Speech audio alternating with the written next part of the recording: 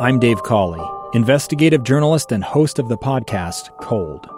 Don't miss Cold's new Season 3, where I look into the unsolved disappearance of Sheree Warren, a woman last seen leaving her job at a Salt Lake City office in 1985. Police cast suspicion on Sheree's estranged husband and boyfriend, but never made any arrests or recovered Sheree's remains. Find Cold Season 3, The Search for Sheree, anywhere you get your podcasts. In today's episode of Project Recovery... So my parents had to tell me what had happened, that I didn't have legs and that I was paralyzed. And when they told me, I knew that I would be okay. And that's what kept going through my mind, was that I'll be okay. Like, that's the honest answer. Make sure you listen to the end. Find us on Facebook at Project Recovery. We'll have that and much more coming up.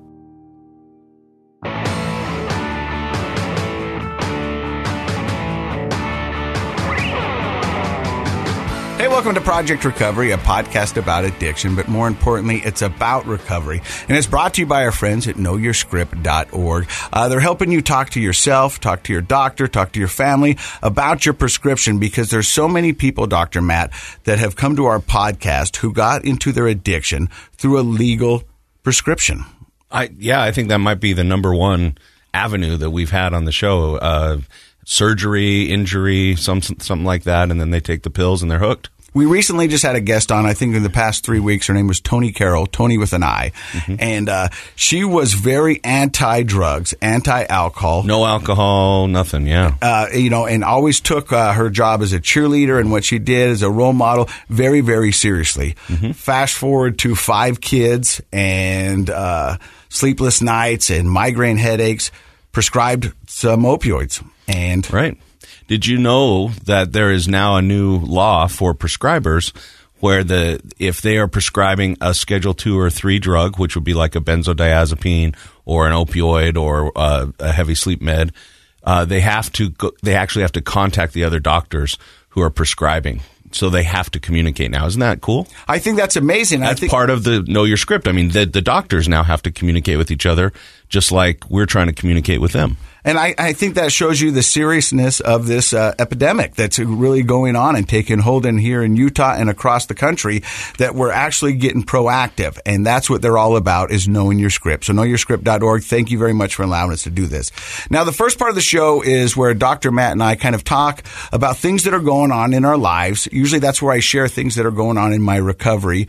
I wanted to tell you something, Dr. Matt, and I know I sent you this, but my girlfriend, the lovely Leslie. Right, yep. Her daughter, Addie, who's a senior at Fremont, and she's going to play into this a little bit later on with our guest, who I'm very excited to have here today. We're going to talk about her in just a second, but her name's Addie Harris.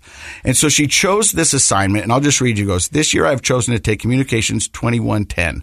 In this class, we are assigned to do a project on social justice topic that happens within the community. We have chosen our topic surrounding alcoholism." And, she's been with me since the day one of sobriety.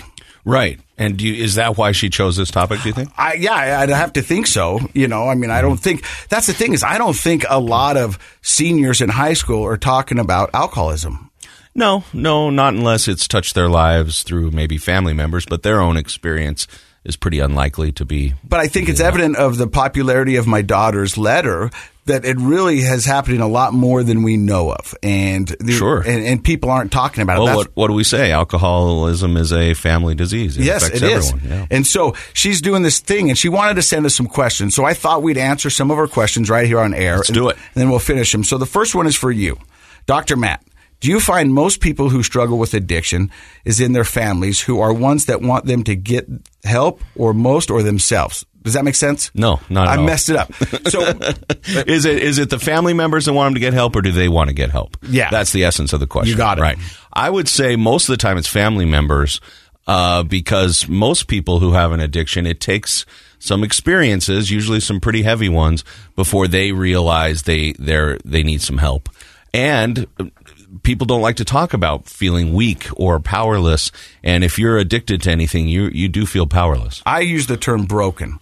because for the longest time, I thought I was broken. I would see so many people who seemed to have it all together, who could sit down at a dinner, have 2 cocktails, and walk away. Mm-hmm. I would sit on my back deck and wonder why I was broken. And then that would lead me to try to negotiate with my sobriety. I would try to outthink my addiction, and I tried everything possible to try to fix it. And rather than on your own, right? Yeah, and then rather than just accept it. Right. I think that one. So the next question is also for you, Dr. Matt. What is one thing all addicts, for the most part, have in common? Oh, that's a great question. Is there something? Well, that's a hard one because I think people do have a very individual experience with their addiction, but there are some commonalities. One is it may run in their family, and the more families talk about it, the more you know if you're going to be at risk. Your children should know if addiction runs in your family. If Grandpa or Uncle Billy or whoever had a problem with it, it's important to talk about that. I would also say a lot of addicts, people they may be self-medicating for something. So in my world of psychology, mental health, a lot of people who are struggling with an addiction, it started with covering up depression or anxiety. And so if we can get to the root of those things, people don't need to self-medicate. But those are a couple of thoughts. And see, my mind instantaneously goes to trauma. We've been doing this podcast for over 2 years, mm-hmm. and I would say probably more than half of our guests who have been addicted to some sort of substance, it all began with a trauma. That's certainly very common. I agree. And so, people ask me, why did I become an alcoholic? And I go, well, first off, nobody chooses to become an alcoholic. Right. I didn't have any trauma that led me down the road. When I started drinking, it was for fun. And in the beginning, it was fun. But then it became a way for me to cope with hard situations, for feelings, to numb out things, I would just say life, because I wasn't able to deal with them on my own. And I'm not blaming anybody else, but I was never taught how to deal. We've talked quite a few times that you and I grew up in a generation where you just kind of rub some dirt on it, walk it off. We weren't really encouraged to talk about our feelings or seek help for emotional things. Right? I can tell you this sentence was uttered more than once at my house. Dad, I think I need to go to the hospital. Are you bleeding?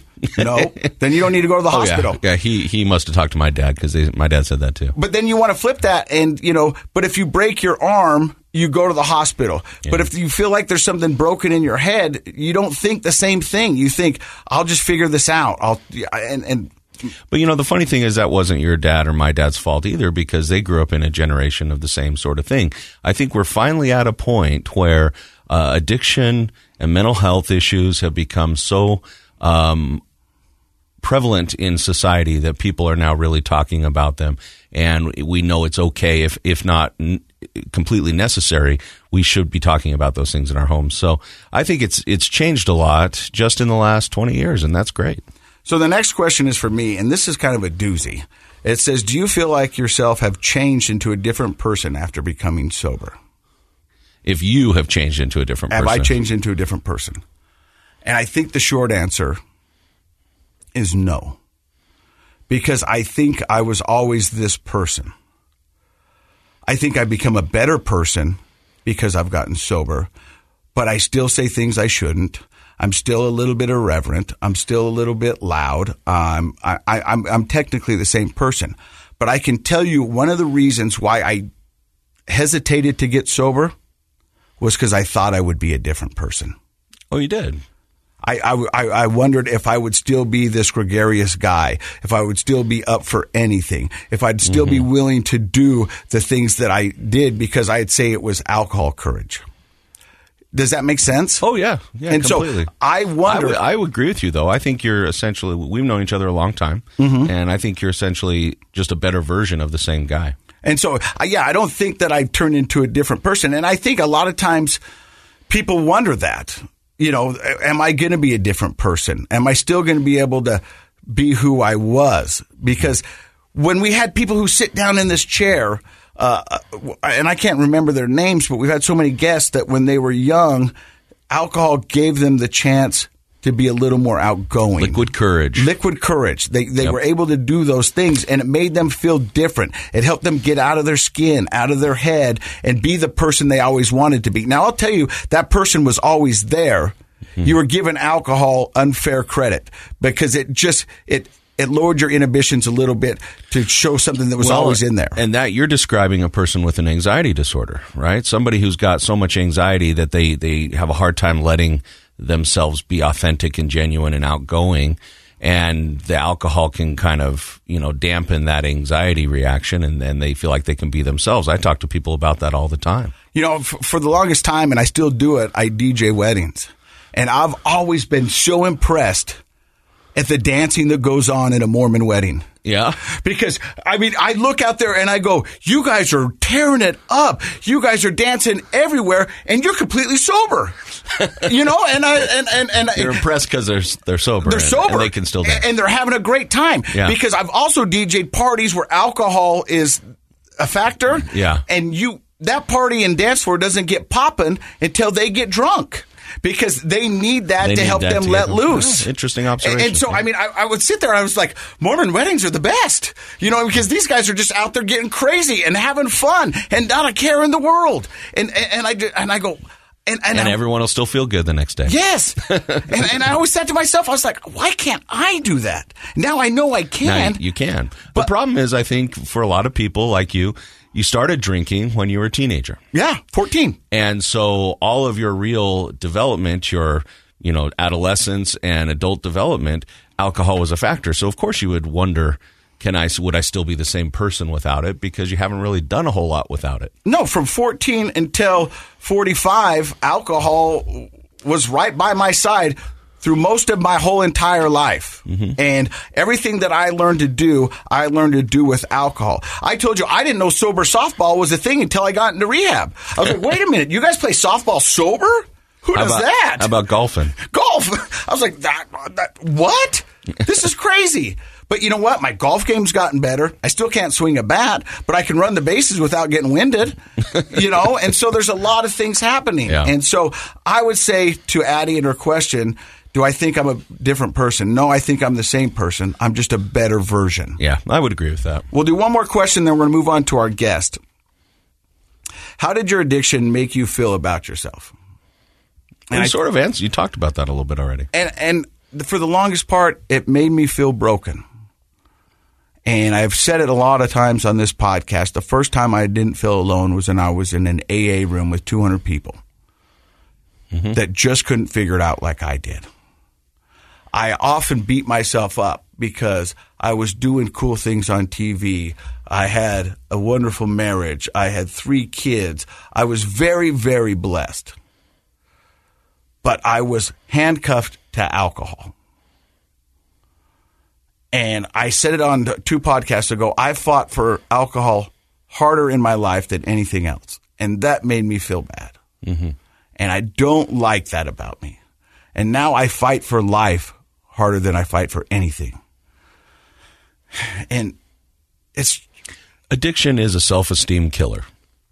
It really does destroy a person's self-esteem because you feel powerless, like you said, handcuffed to something. You don't feel in control of yourself.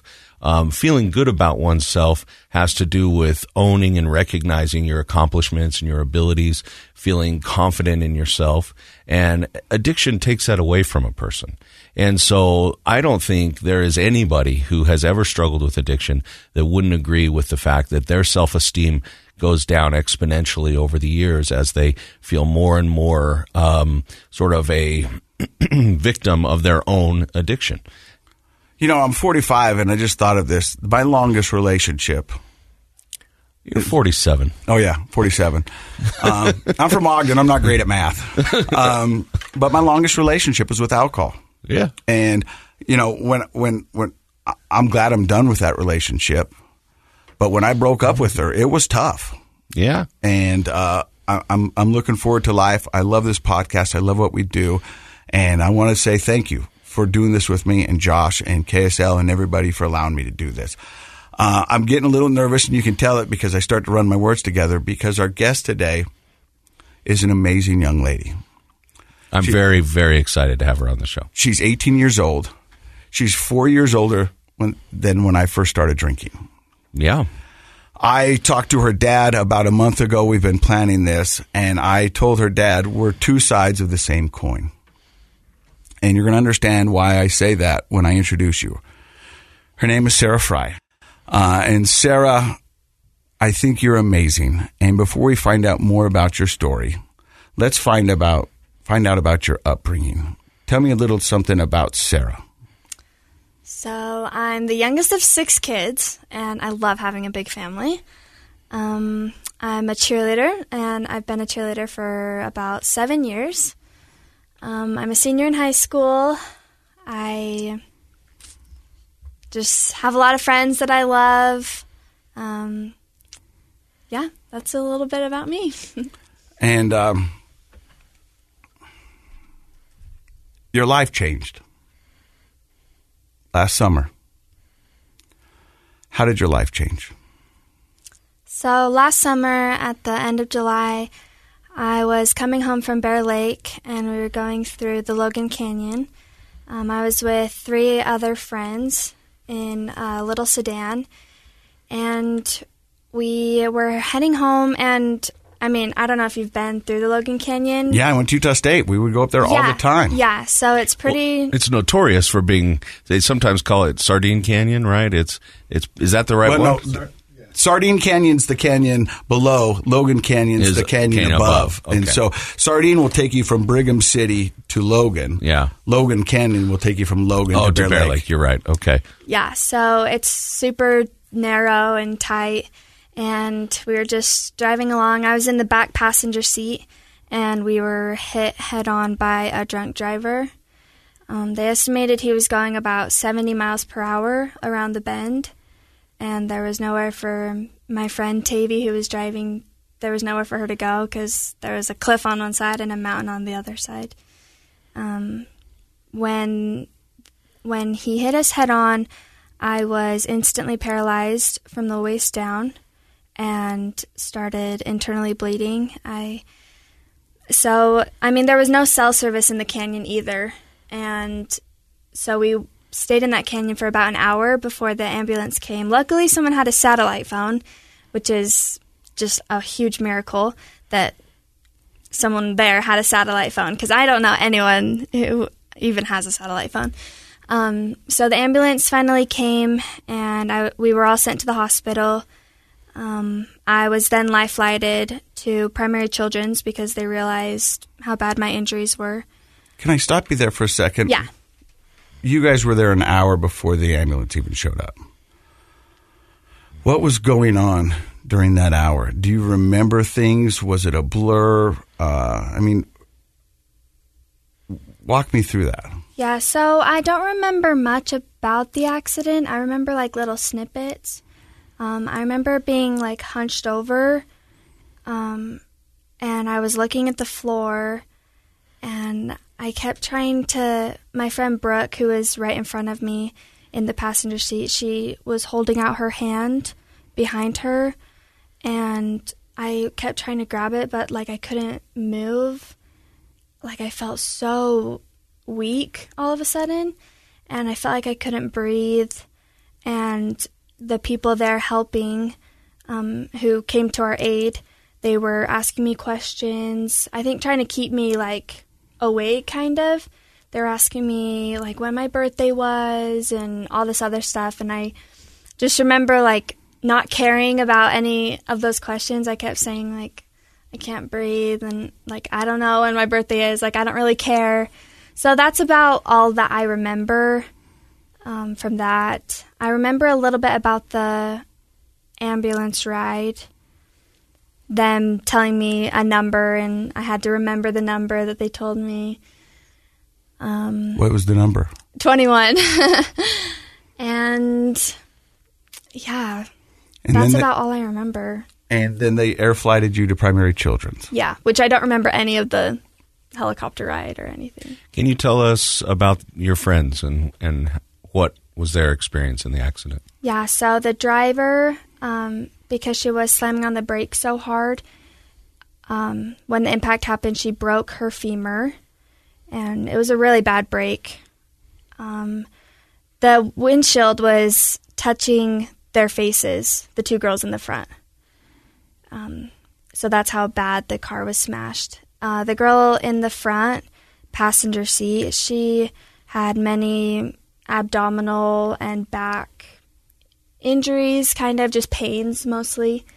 The boy sitting next to me, his name is Josh. He broke his collarbone and cracked his pelvis.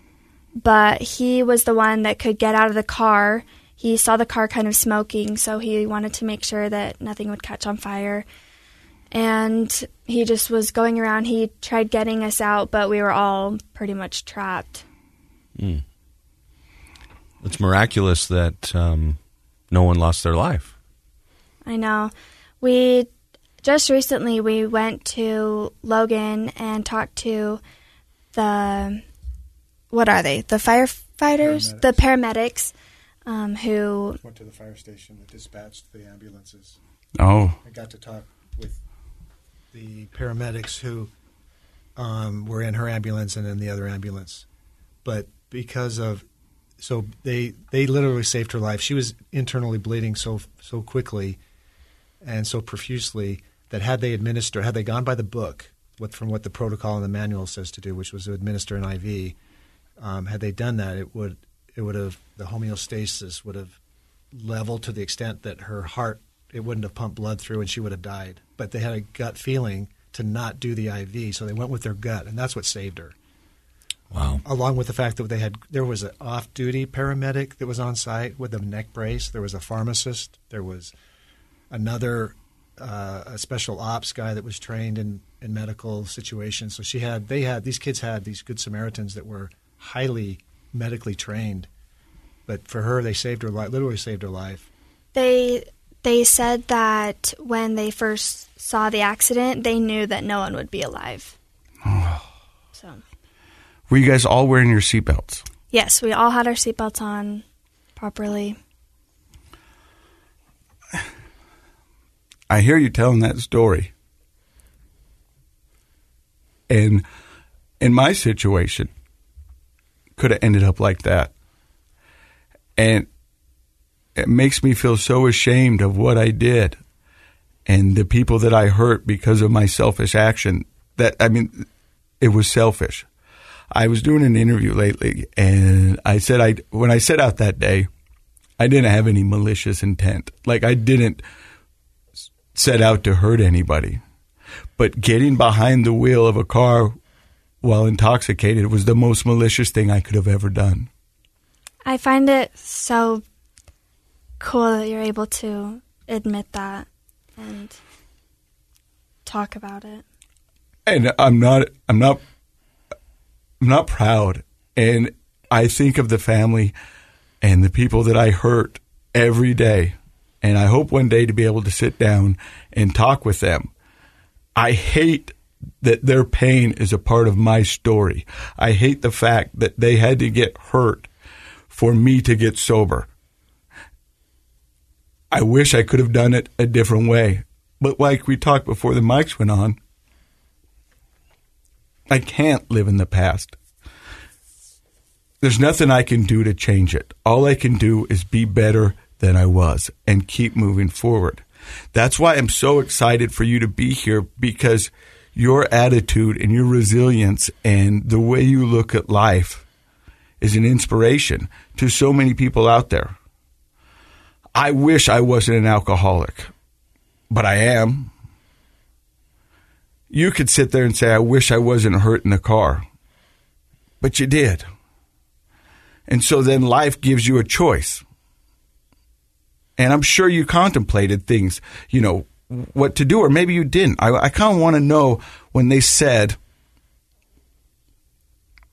you're paralyzed, what was your first thought? So it's actually kind of a crazy story. So once I got to the hospital, they realized that I wasn't getting any blood flow to either of my legs, and they would both need to be amputated above the knee. And so they did that surgery, and then I don't remember the first 2 weeks of when I was at the hospital because I was so heavily sedated and constantly in and out of surgeries. So my parents had to tell me what had happened, that I didn't have legs and that I was paralyzed. And so they had to tell me, and it's kind of cool, my reaction, because when they told me, I knew that I would be okay. And that's what kept going through my mind, was that I'll be okay. And, like, that's the honest answer, was that I could, like, see my life. I just knew that I would be able to live my life. I don't know. It was just cool that I wasn't, like, scared or anything like that. So that was my first kind of reaction. You had a calming reassurance. Yeah. That your life was going to be okay. Yeah. That's amazing. Yeah. That's amazing. Has it persisted this year? Has that been the feeling, or has it come and gone? Yeah, that's definitely been the overall feeling. I mean, everyone has their hard days. I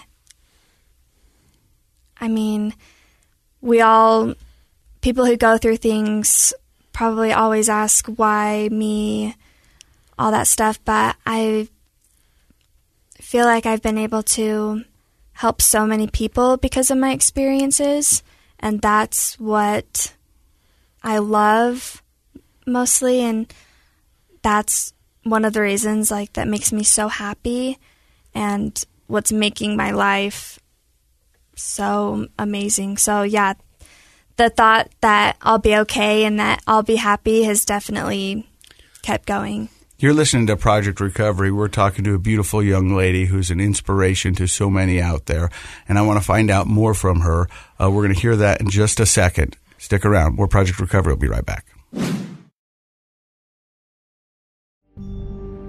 A gun in the face. Then all of a sudden they all kind of lined up. They pointed their guns at me.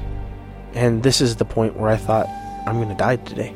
Started 2 years of horror for an American in Venezuela. They said, you need to give us your phone and get ready because you're coming with us.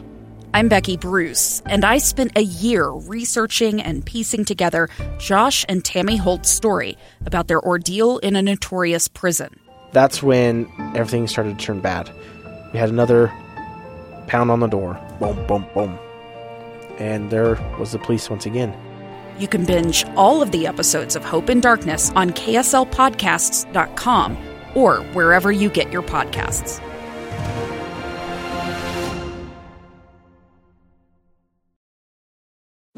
Welcome back to Project Recovery. I'm Casey Scott. That's Dr. Matt Woolley. He's a clinical psychologist. Our guest today is Sarah Fry and her father, Greg Fry.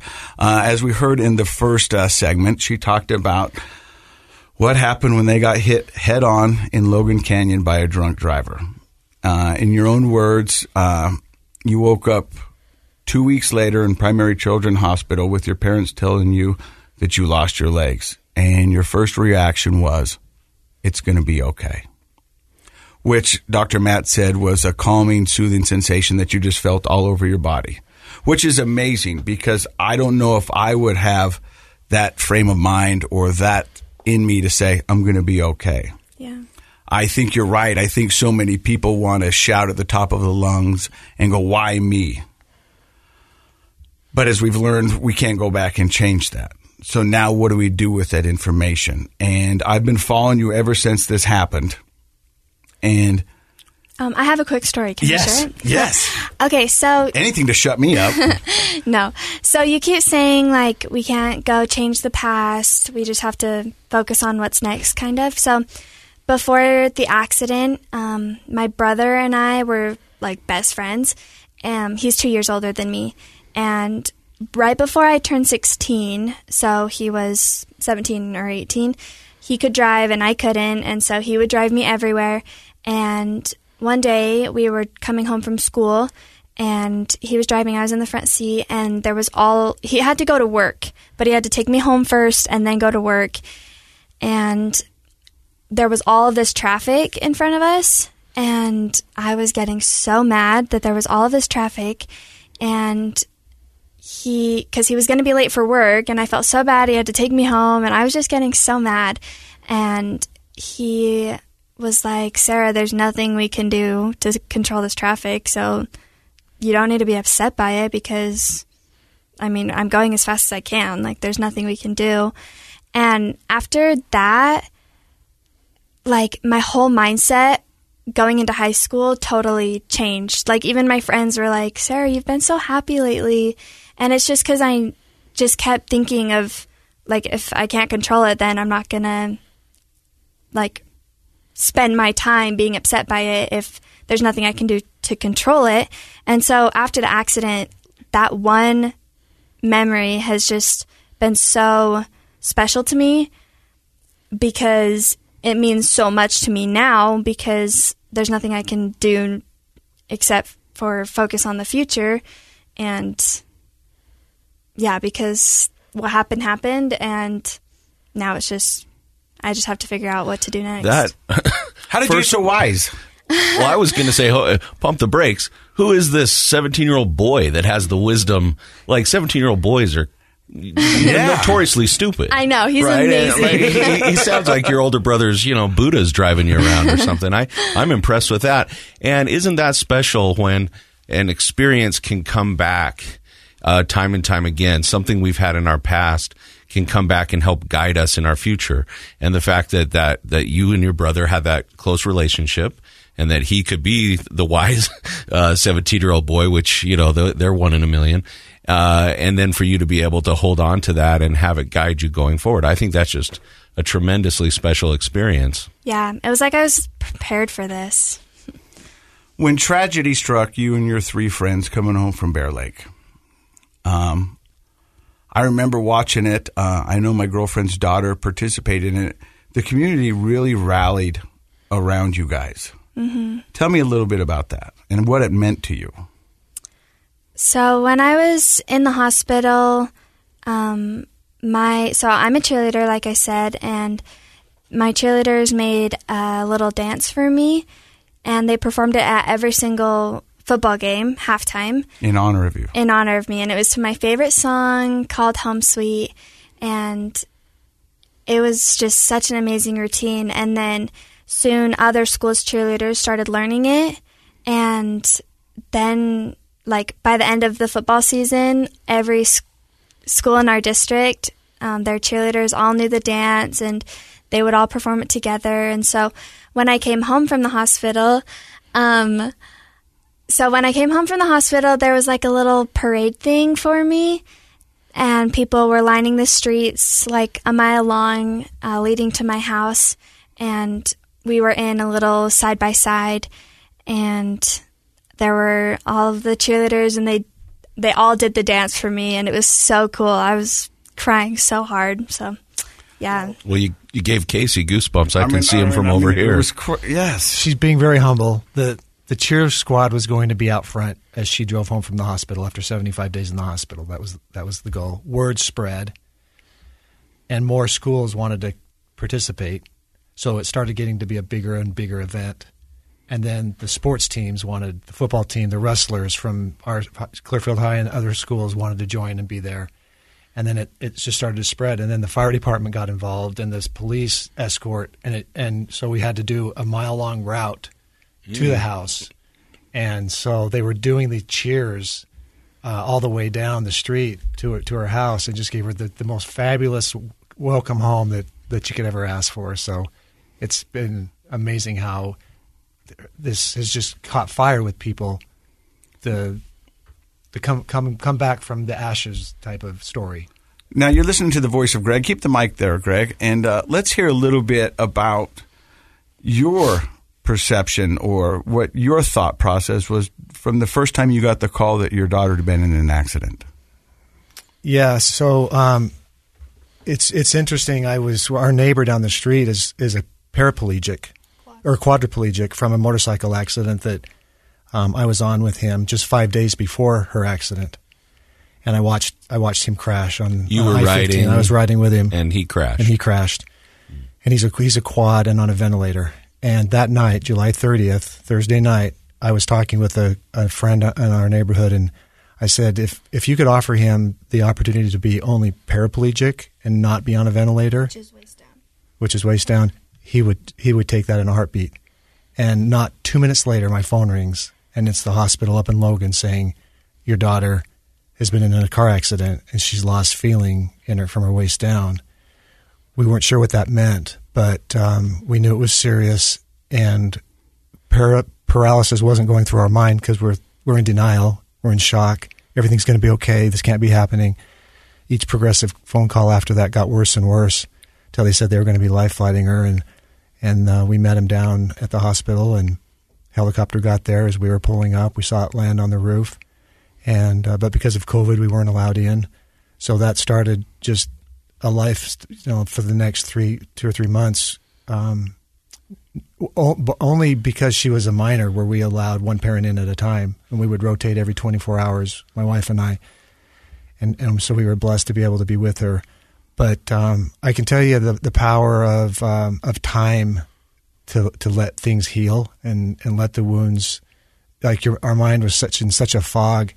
We were being lifted and sustained by friends and neighbors, certainly by our faith, regardless of your religion.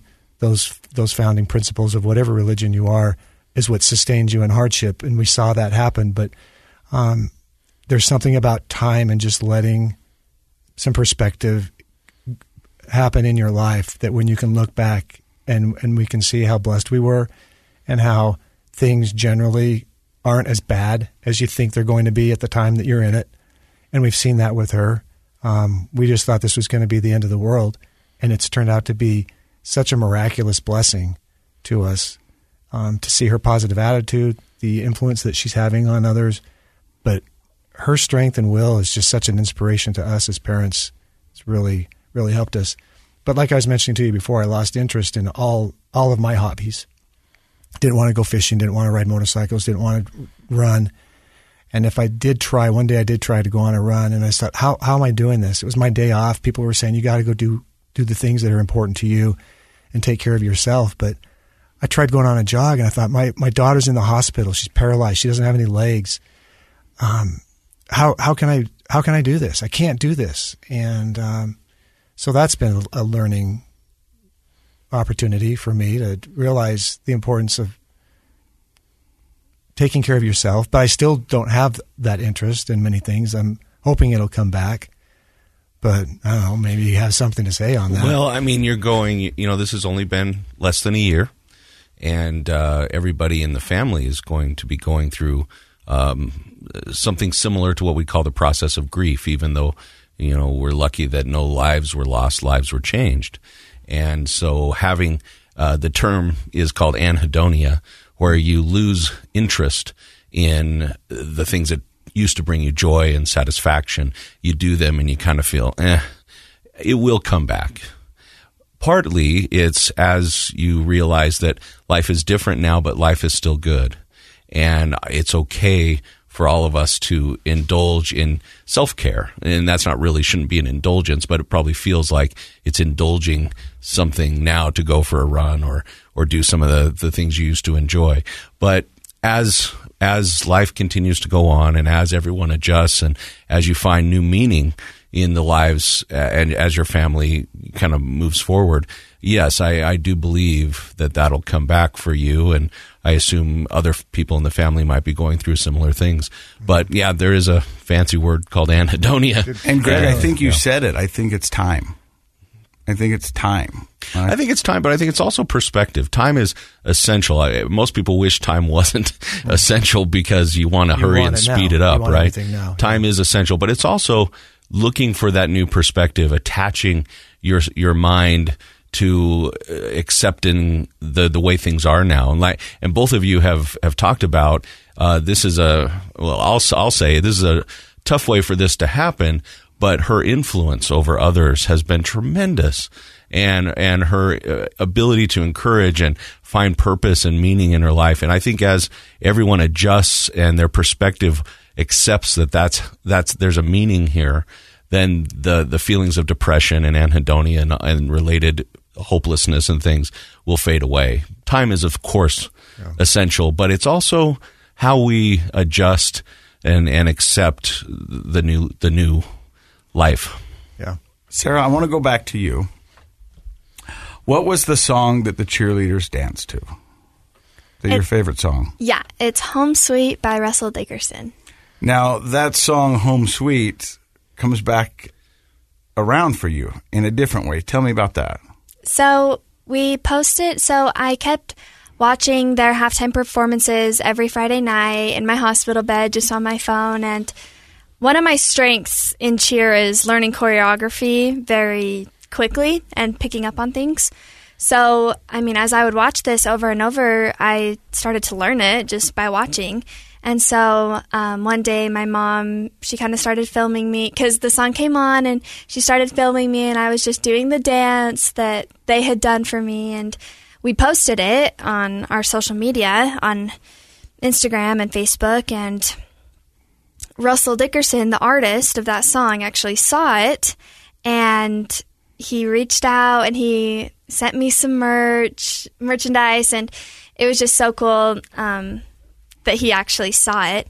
And then a couple months later, my parents said that we were having like an interview. And so, I mean, I was having a lot of interviews and stuff. So we got in front of the TV on a Zoom call and Russell Dickerson came on the screen and I just started freaking out because this is the artist of your favorite song. Yeah, I know. It was so cool. And he told me that day that he teamed up with Chevrolet and got me a brand new car, 2021 Chevy Traverse. And so he got me a car and it was out front in my driveway. And so he said, go look outside. And I lost it. It was so unreal. Like, it felt like a dream because it was like the happiest moment of my life. I asked a lot of questions after I found out my legs were gone, and I asked, will I be able to cheer? Will I be able to drive? You know, what does life look like? Yeah, exactly. And my mom just kept saying, yes, yes. Will I be able to swim? Yes, all the things. And so, I mean, driving, it's just with hand controls, and now it's like second nature. I'm driving everywhere. So I have the car and it's fully outfitted for me. There's like a ramp that comes out for me to get in, and it's so cool. So cool. That's amazing. You know, from where you started to where you are now.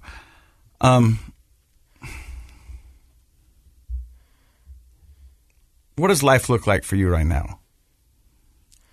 Right now, I just feel so happy, like, all the time. I find so much joy in the progression that I see in myself. Like, even today, I had been struggling with picking stuff up off the floor that were, you know, kind of heavy. But today, I finally was able to do it, and it just makes me so happy, like, even the littlest things. Like me learning how to sit up for the first time or roll over to my side. I had to relearn how to do everything. And so it makes me so happy when I finally am able to do the things that I had been struggling with. And so, yeah, right now I just find so much joy in the progression. I'm still doing physical therapy to help me get stronger. I still hang out with friends. I go swimming all the time. Yeah, it's Where do you so think fun. the strength comes from?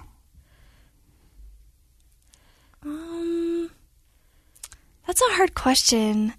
I feel like, I don't know, because I feel like I'm the same person that I used to be, if not better. I don't know. I mean, my parents really help with my, like, mental strength. We talk about things all the time, which helps. I don't know. Sometimes things are modeled to us in our family. You're the youngest of 6, so big family. Growing up, how did you, this might be kind of very much a shrink's question, but how did you observe older siblings or your parents handle adversity? Like, is there a family style for how to deal with problems in your household? What did you see growing up? Growing up, we definitely talk about things with each other when we were having conflicts rather than shutting people out, which I feel like helps. Like, I mean, as a teenager, you just want to go in your room all day and when you're mad, but I feel like we would always talk about things. And yeah, my older siblings are the biggest examples to me. I mean, I've already shared a story about my brother. And yeah, so yeah, I feel like we would just talk about things. Open communication and kind of feeling close. I'm not surprised that would be part of your answer. That's because, and it should be sort of something that other people who are listening to the show, parents who are listening, that's a wonderful thing to model, because closeness comes after we communicate. Like an open communication style in a family binds people together. And when we feel bound together in our family, it is an encouraging, optimistic sort of way of feeling like I'm not alone. I have this group that's part of who I am. They want my success and I want their success. And I think that's a really neat style that we'll probably give credit to mom and dad for. Yeah. Even starting, like having family dinners together every single night. That's what we would do, which is so cool because we would talk about things there, and we would always have family dinners. Communication is the key. You've always loved the fact that you're a cheerleader, and you said that you continue to cheer. You recently just did something with the rest of your cheerleaders. Tell me about that. So last night actually was the last time I'll ever perform again with the cheerleading squad. We had our very last performance. It was just like a little showcase for the parents because we weren't allowed to have competitions this year. And so my team performed what would have been their comp routine. And then the seniors of 4 different high schools performed what they call the Sarah Strong dance, the dance to Home Sweet. So I was able to go out and perform with them, which was super, super fun.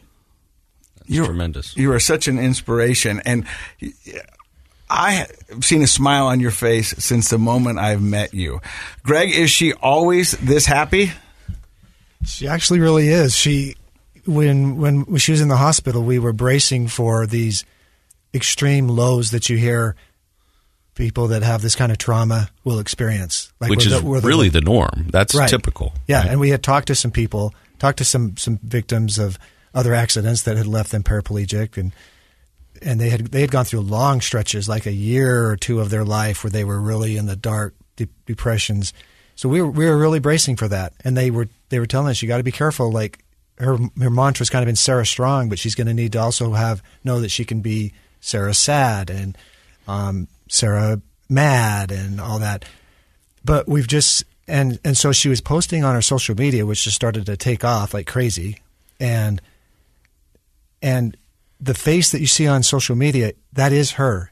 When she goes through a bad period, it's like maybe 4 or 5 minutes, and then she pulls herself out somehow. I don't know how she's doing it. She can look at something, like she looks at her, like the example she gave about today, picking something up that was in the shower, and she picked something up out of the tub, and that was so huge for her. She chooses to. The choice she has is, I can either say, woe is me, or I can celebrate a small victory.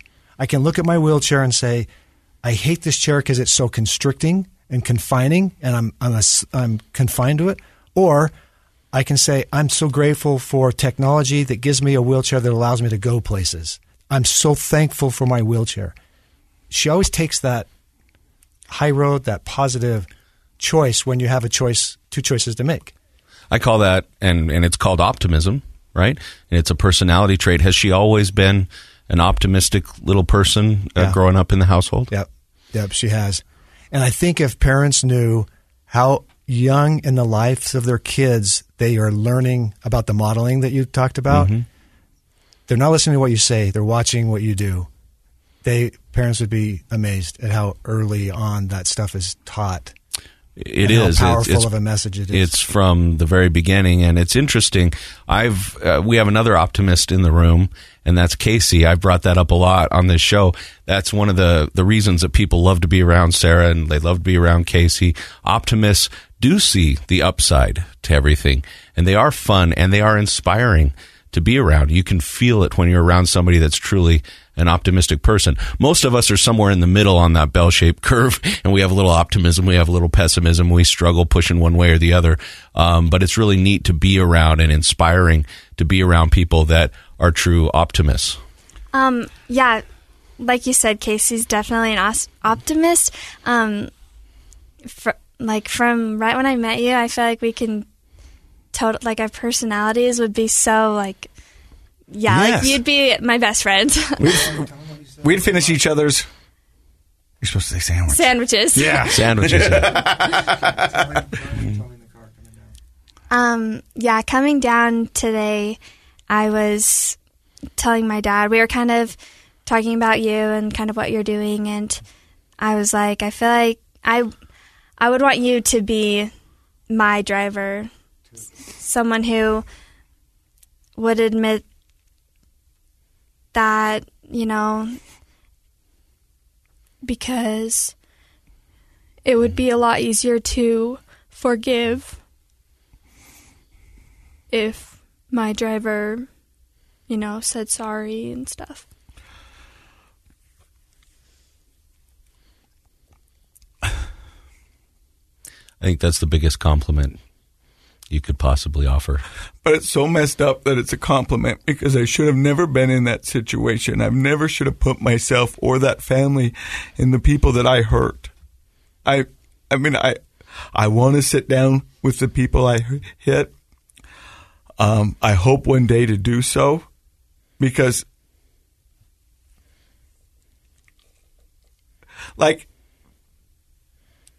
there's no excuse for drinking and driving. And I don't know. It is the most selfish thing you can do. And I did it. I did it a lot. And I look at you and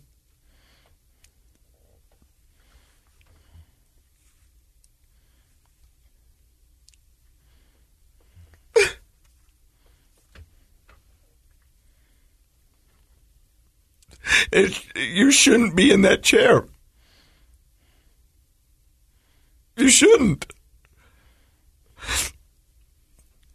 And the fact that you're turning something so tragic into something so amazing makes me love you so much more.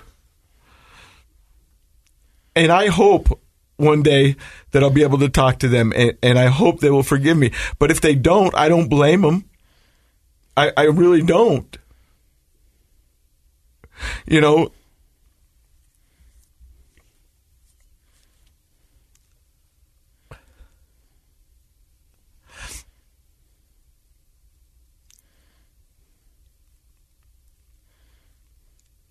It's just, you shouldn't be there.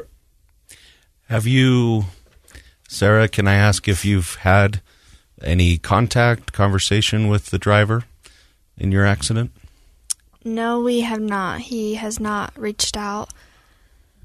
So the sentencing was Monday. That for us was a big milestone we've been waiting for, obviously, since this started. And these girls, so Josh is on a mission and he was zoomed in, so there were 3 girls in the courtroom. And the driver had a perfect opportunity twice and was even asked to come up and apologize and look these girls in the eyes, and that's what they wanted. They wanted him to just look at them and say, "I'm sorry." And but he didn't, and that's been a tough thing. We've been talking a lot about that since Monday. But I know restitution was a word that was used a lot in the courtroom. Mm-hmm. And Casey, I just got to say, there's more to restitution than monetary reimbursement. There's what you're doing that shows so much. Your restitution efforts are amazing. And if everybody that it was a DUI driver did what you're doing in whatever arena, you're playing to your strengths, if they would just do that to their strengths, serve society, give back, and look at that as a way of restitution, can you imagine how much better society would be? So God bless you for what you're doing, and please look at that as you're going above and beyond in what you're doing. I agree, and you know, emotional restitution is healing for both sides, of course. How has it been? Has it been hard for you, Sarah, knowing or having that experience of the driver not being willing to apologize? As far as your feelings of forgiveness and how you think about that person, what's been going on for you since Monday? It just was so unexpected. I went in there confident that he would say sorry. So it just makes it hard to forgive. I know I want to eventually, once he comes forward and is able to face it like you, Casey, does. But I gotta stop you because I haven't had the opportunity yet to apologize to the people that I hurt. I mean, I want to, but when the accident happened in the beginning, they didn't want anything to do with me. I mean, I followed them on social and looked into it, and because of everything that was going on, I wasn't allowed to. And I remember saying on this podcast, you know, when we first started it, I said, I hope one day to be able to sit down and tell them I'm sorry. And I don't think sorry will ever be able to be said enough. And I want them to know that because of that, I'm doing this. And out of that tragedy became something good. And like, because I don't want people that are listening to this to think that I've done that, you know, because I haven't, and I want to. And hopefully this will get a conversation going where I can. But there's a chance that, you know, you were willing to hear it. There's a chance that the people I hit do not want to hear from me. And I don't blame them. I really don't, because forgiveness is not mine to give. It's them. You know. Can you tell me a little bit about what you were thinking when, either when the accident happened or when the sentencing occurred, or like what you were thinking? Sure. When the accident happened, like you, I remember bits and pieces. I remember that I was done drinking, that I was done doing what I had been doing. I had negotiated, I had made promises to God, deals with the devil to just to outthink this disease. And I tried everything I knew. And Sarah, I think I'm a pretty smart guy. And I threw everything I knew at it. And it always ended up with me still drinking. So I decided I was done. And I made that decision that day. And the next day I went into rehab and have never looked back. Not to say that I don't think about it, because I think we learn from our past. And I think about it every day. I think about the people I hurt every day, multiple times a day. So I went to rehab and did all that. And when I came out, it had been 45 days. And so I finally go to court, and I didn't know what was going to happen. But I remember saying, whatever he says, I will do. Because that's what is asked of me. Yeah. And so I didn't do any jail time. Because they said that the 45 days, 53 days that I did in rehab, I didn't see my family for 45 days. And I'm not saying that's an excuse either way. You know what I mean? That's just what was given to me. Yeah. But had I had to go to jail, I would have done it. I would have done it in a heartbeat. Yeah. And when you sit there and you talk about, you know, her resilience and her optimism and what they're going is that every day I'm living on borrowed time, because there's a chance that I could have killed somebody, that I could be in prison and watching my daughters and my son grow up behind bars. And I can tell you, looking now, had I killed somebody, and this is just honest, and we've never talked about this on this, I don't know if I could have lived with myself. I don't know how. Yeah. But then I don't know how I would do that and not be around for my kids. And so by the graces of God, I don't know how my situation ended up like this, but I'm grateful and I'll never take it for granted. I never will. So I have a question, but let me first, just for the record, just clarify. He did in his statement on Monday, in his written statement, his impact statement, he did say, "I'm sorry that this happened to you." So he did say that. Mm-hmm. There's saying sorry, and then there's saying sorry, and his statement he wanted. Well, I don't want to get into the details of it, but see, that's what I'm telling you, is that actions speak louder for words than me. Right. And said I could have right out of that went and talked to him and said I'm sorry, but I had nothing behind me to back up what I was going to do. I feel confident now sitting in their living room talking to them and explaining to them how sorry I am, and I know sorry will never be able to solve it. But because of that, I haven't had a drink in close to 3 years. I started a podcast where we have people come on and talk about the recovery and show them that there's a different way, that maybe they don't have to hit a rock bottom. Mm-hmm. I speak at schools. I speak to parents. I work closely with the recovery community. So I can say that, look, yeah, it wasn't just words. There's actions behind what I'm doing. And I didn't feel confident right from the get-go to sit down, because is it just lip service? I didn't want it to be just lip service. I wanted to show them. And I can tell you, because of that family and the people that I hurt, they give me fuel. And I'm sad that they have to be my fuel, but they are. They make it easy when I say I don't want to drink, because I know where I could have been and I know where I want to be, and alcohol's not in it. And the fact that happened forces me to be a better person and makes me want to be a better person. Were you injured physically in the accident? So I had a cut on my forehead and had 8 stitches. But much like you, I came to in a hospital, but I was handcuffed to a gurney with 2 officers guarding the door. And I've said it on this podcast before. I look over, and you've been in a hospital room for 75 days. You know, the silver napkin dispensers they have right there? Mm-hmm. I saw my reflection in the mirror, and I didn't recognize the guy looking back. I knew it was me because I was handcuffed to the chair. And it scared me that I didn't even recognize the person looking back at me. And I made a promise that day, and I make it every day, that I'll never be that person again. I don't want to be that person. Yeah. The world doesn't deserve that person. My kids don't deserve it, and I don't want to be that person. Change is a really interesting thing to study, how people change, why they change.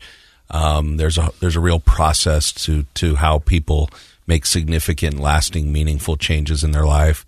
And I think, Sarah, you're obviously doing everything you can, like your dad said, playing to your strengths to move forward and be the optimistic, inspirational person that you are. And I think that maybe what we can hope for your driver is that somehow he engages in that process of change. And so that meaningful interaction that you hoped for this week didn't happen, but it might. And I think an optimist would assume that it could. And if it doesn't, you're going to keep moving forward anyway. Yeah. That's one thing. But it could happen. That's one thing I learned too, and I remember saying that, is that there's a lot of people out there that haven't forgiven me or won't forgive me. And that's okay, because that's their right. But I can't let that affect who I want to be. I don't want to carry that around with me. It's too heavy, and it doesn't serve me any purpose. Yeah. So I've got to be the best person I can for my kids, for my community, and move forward. But I'll speak to those people, because you're right. It's their right. They're in their own process of life, and it's their life. But they will feel so much healthier and happier and live a richer, more meaningful life if they can find it in themselves to forgive. That is huge. And when we are unwilling to forgive others, it is a rock in your backpack. It weighs you down. It makes you live a heavier life than you need to. So if I could encourage somebody, whether they're related to your story, Sarah, or your story, Casey, or not, if you are having trouble forgiving someone, one of the most psychologically and emotionally healthy things you could do is figure out how to forgive. But it's easier said than done. and I understand that, and I think it goes back to what your dad says, time. And you're going to figure out your path. And I'm amazed at your path already. I mean, in this short little time that you've been dealt this blow, you have done some amazing things. You have caused change, so much in the fact that your dad is talking with who later on today, and what are you guys trying to work on? So it's legislation on a national level for the car manufacturers to implement the technology that we have that can prevent thousands and thousands. I mean, they estimate 9,500 deaths a year could be prevented by the technology that we currently are using in our cars. They just need to tweak it a little bit, and the manufacturers. That's what we're doing. Which we're going before Congress and trying to get sponsors for these bills.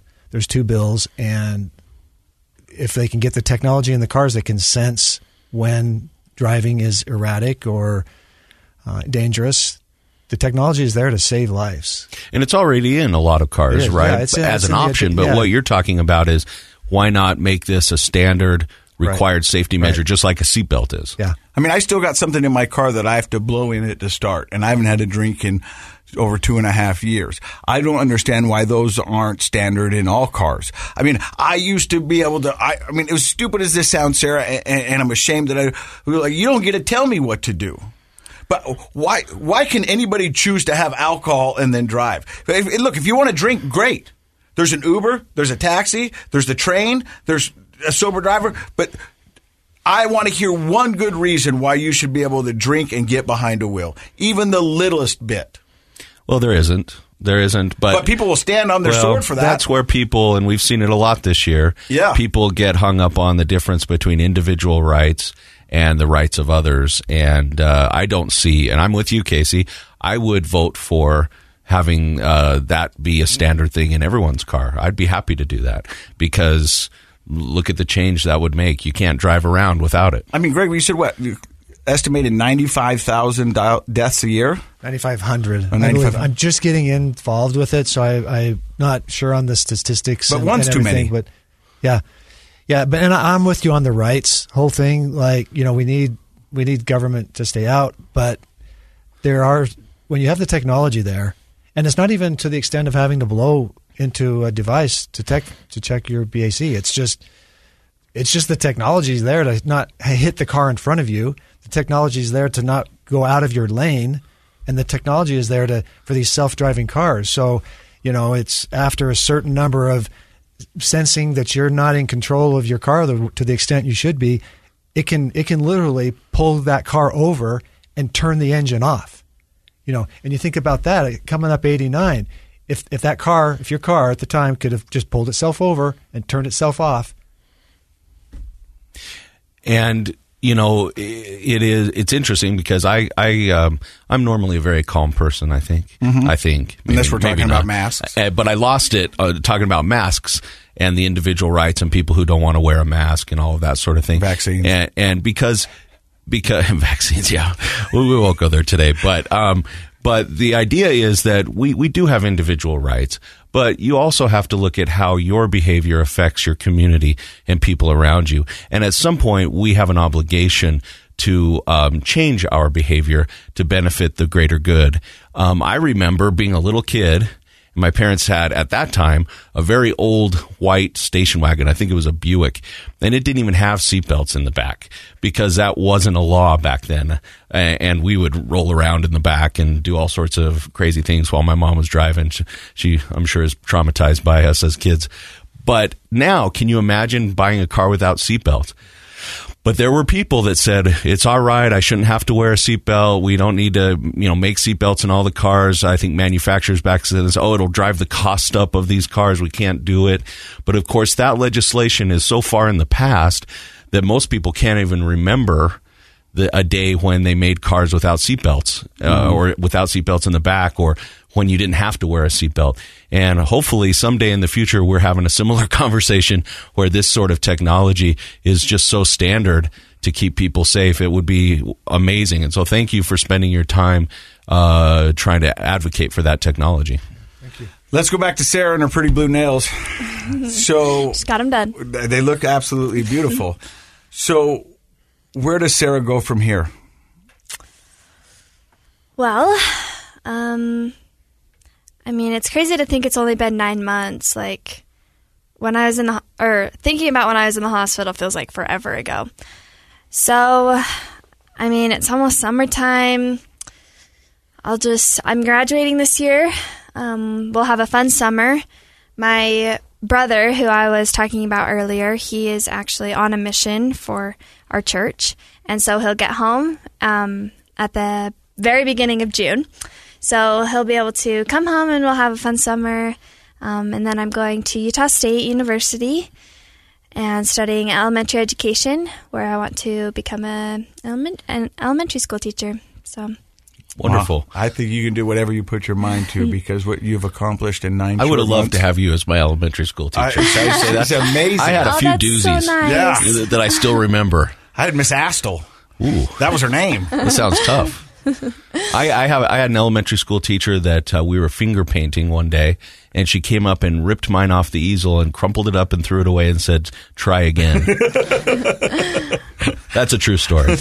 Yeah, I've always wanted to be an elementary school teacher. Like, when I was in elementary school, I would look around and, like, picture things in my classroom. And so it's so cool to be able to say that I can still do that. Like, that's something I can Well, think totally about still all do. the generations of people you'll be able to influence. A good teacher in our lives is hard to replace. A good teacher is everything.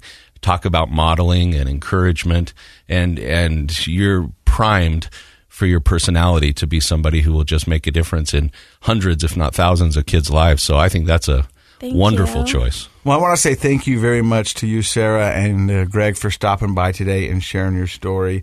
If people wanted to follow you on Instagram, is that something you want? Or Yeah, sure. Yeah. So it's strong.like.sarah. So strong like Sarah. I love it, and you are amazing. I'm going to give you a hug. I know it's not appropriate during COVID, but I don't care. You've been listening to Project Recovery. It's brought to you by KnowYourScript.org, and don't forget, Project Recovery is a KSL podcast.